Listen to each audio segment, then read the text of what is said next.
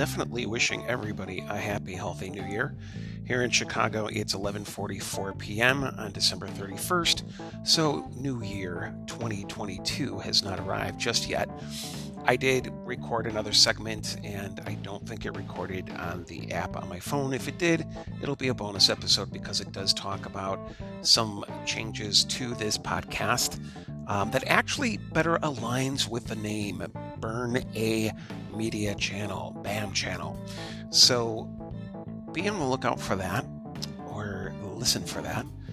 I see that I actually had several plays of the last episode, which was a little bit of a chaotic one, but I appreciate anybody that stopped by to listen to it.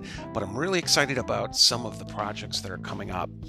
And posting this tonight was intentional on my part. I actually had thought about doing it a little bit earlier this week, or putting together the episode earlier this week, but I decided to do it tonight because it's my reward for finishing up quite a few different apartment-related projects, which I also talk about in the mysterious episode that disappeared. Anyway, I just wanted to say happy, healthy new year to everyone, always and only the best.